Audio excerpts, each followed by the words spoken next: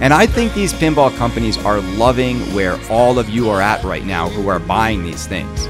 They are loving the fact that they can charge this much for gameplay.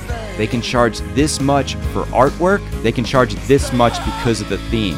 You're giving their engineering departments like a real break because they don't have to design stuff that's magical. And I'm telling you this right now, for $15,000, I better look down at a pinball machine and see something equivalent to the Medieval Madness Castle.